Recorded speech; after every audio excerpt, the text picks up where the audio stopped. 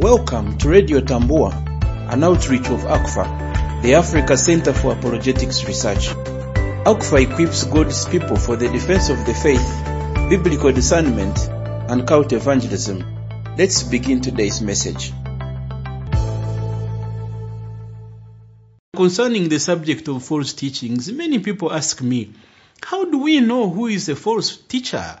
When we meet someone who claims to be a prophet or an apostle or a pastor, how do we know that these are authentic, genuine men commissioned and called by God to serve?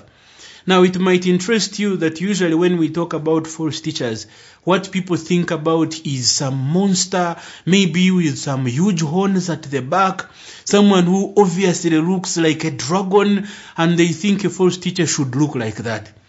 Until they look at the characteristics of false teachers and realize that actually false teachers are often the opposite of what they think.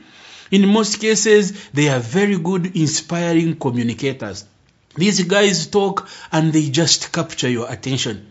Some of these guys are very generous. When you need help, they will help you beyond your wildest imagination. And you are like, what took you so long to come? You are the kind of man of God we are looking for.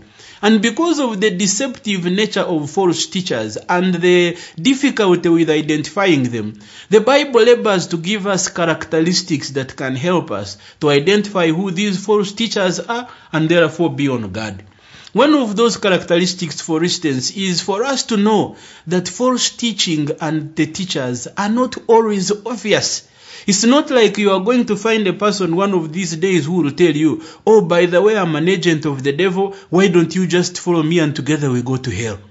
You are never going to find a church which calls itself the devilish or the cultic church international and they are inviting you to join them. No.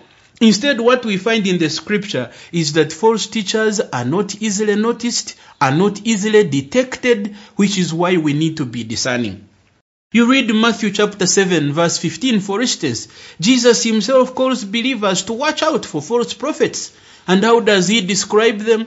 He says, they come to you in sheep's clothing, but inwardly they are ravenous wolves.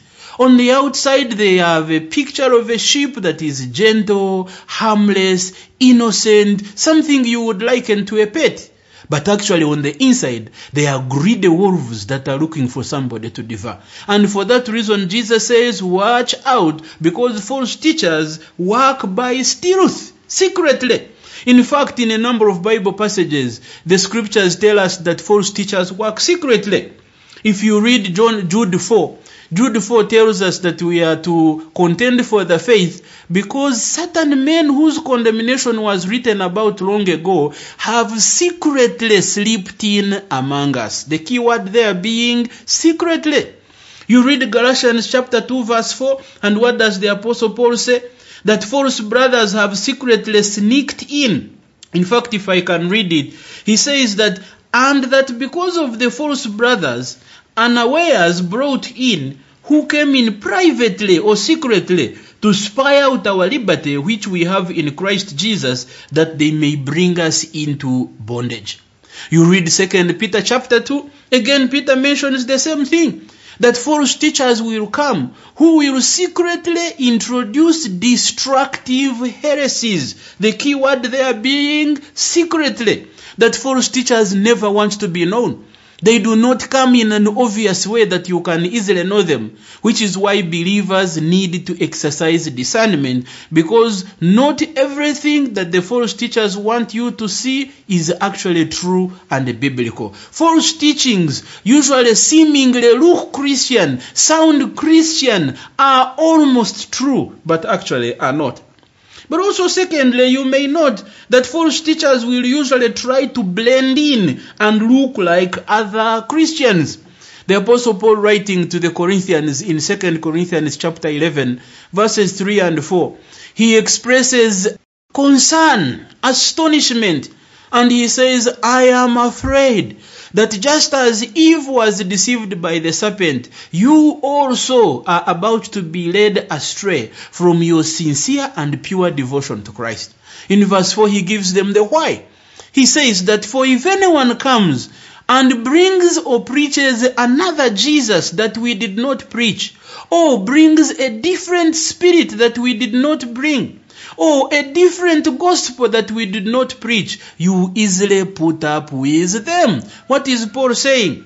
That there is another Jesus, there is a different spirit, there is a different gospel, and the problem of the Corinthian brothers is that they lack discernment.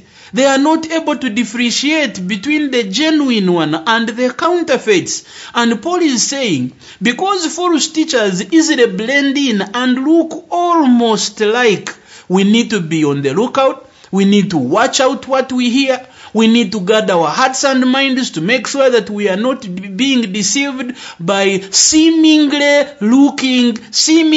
sounding Christian teachings, but actually are not. In Matthew 24 verse 24, Jesus made even a very interesting point when he talks about false Christs and prophets who even perform signs and wonders, if possible, to deceive the elect.